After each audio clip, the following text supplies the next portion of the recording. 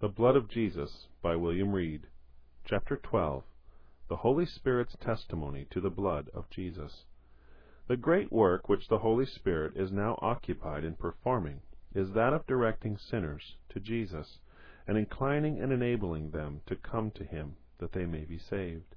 And since this is the case, I am a fellow worker with God the Holy Spirit only in so far as I tell anxious sinners to look to Jesus only, and have redemption through His blood, the forgiveness of sins as their first and great business, and this one thing I do. The question is not, whether do we think it scriptural for an awakened sinner to desire the secret and power-giving presence of the Holy Spirit to open the eyes of his understanding and show him the all-sufficiency of Christ. That is what neither we nor any other true Christian would for a moment think of forbidding. Nor is the question whether the work of the Holy Spirit be necessary in order to salvation. The very fact of writing, as we have done on regeneration in a previous chapter, as well as writing to encourage our brethren to meet together, and also meeting ourselves, to pray for the Holy Spirit to put forth His reviving, sanctifying, convincing, and converting power, will satisfy all ingenuous minds that we hold the absolute necessity of the work of the Holy Spirit in order to the regeneration and conversion of perishing souls. Footnote.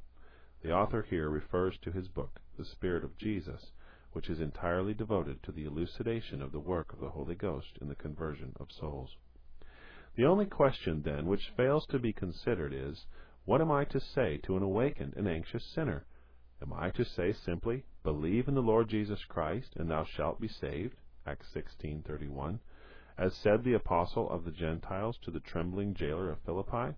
Or am I, as the first thing I do, to exhort him to pray for the Holy Spirit, to convince him more deeply of his sin, enlighten his darkened understanding, renew his perverse will, and enable him to believe on the Lord Jesus Christ to the saving of his soul? Am I to direct him, as the grand thing he has to do, to believe in Jesus and accept His blood sheddings as the only foundation of his peace with God? Or to seek the work of the Spirit as an addition to Christ's work, in order that he may be justified? The former leads to justification by faith alone, the true apostolic doctrine of the churches of the first age.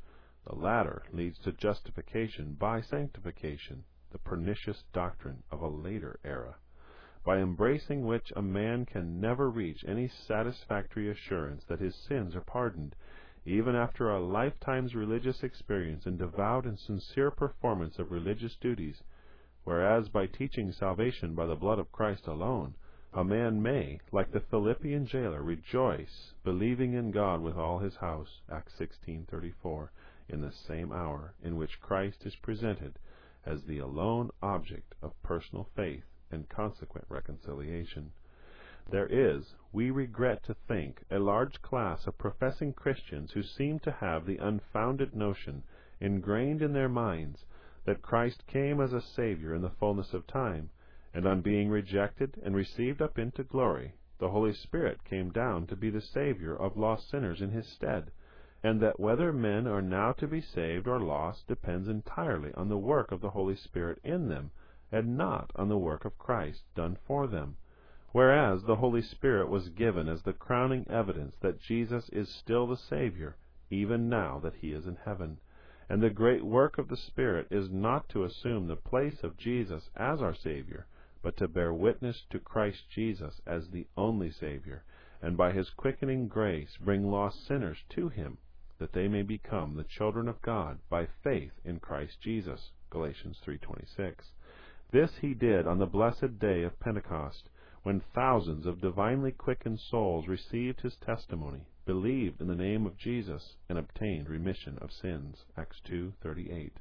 The Holy Ghost is not the Savior, and He never professed to be so, but His great work, in so far as the unconverted are concerned, is to direct sinners to the Savior, and to get them persuaded to embrace Him and rely upon Him. When speaking of the Holy Spirit, Jesus said distinctly to His disciples, He shall not speak of Himself, He shall glorify me. John 16:13 and 14. If to glorify Christ be the grand aim and peculiar work of the Holy Spirit, should it not also be the grand aim and constant work of those who believe in Him, and more especially of the ministers of His gospel?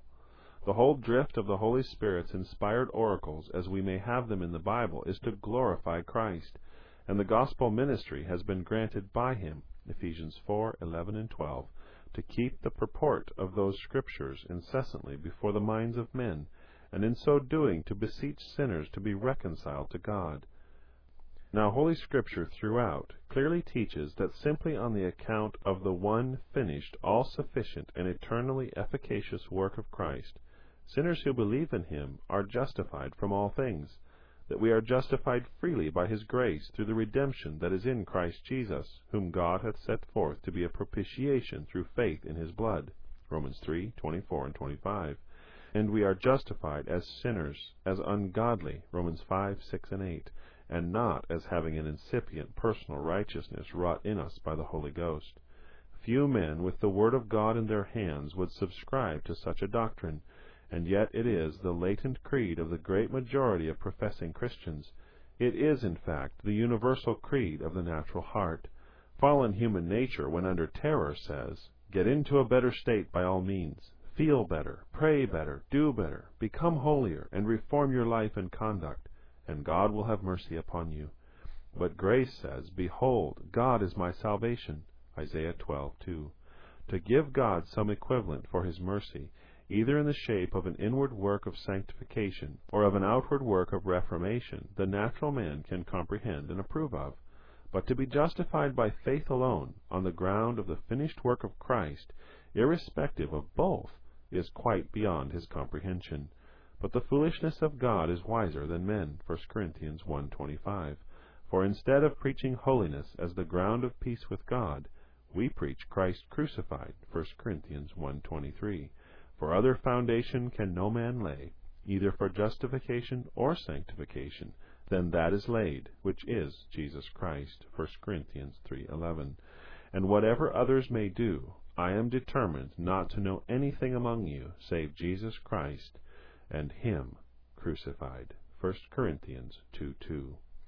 O my Redeemer, who for me was slain, who bringest me forgiveness and release, whose death has ransomed me to God again, and now my heart can rest in perfect peace.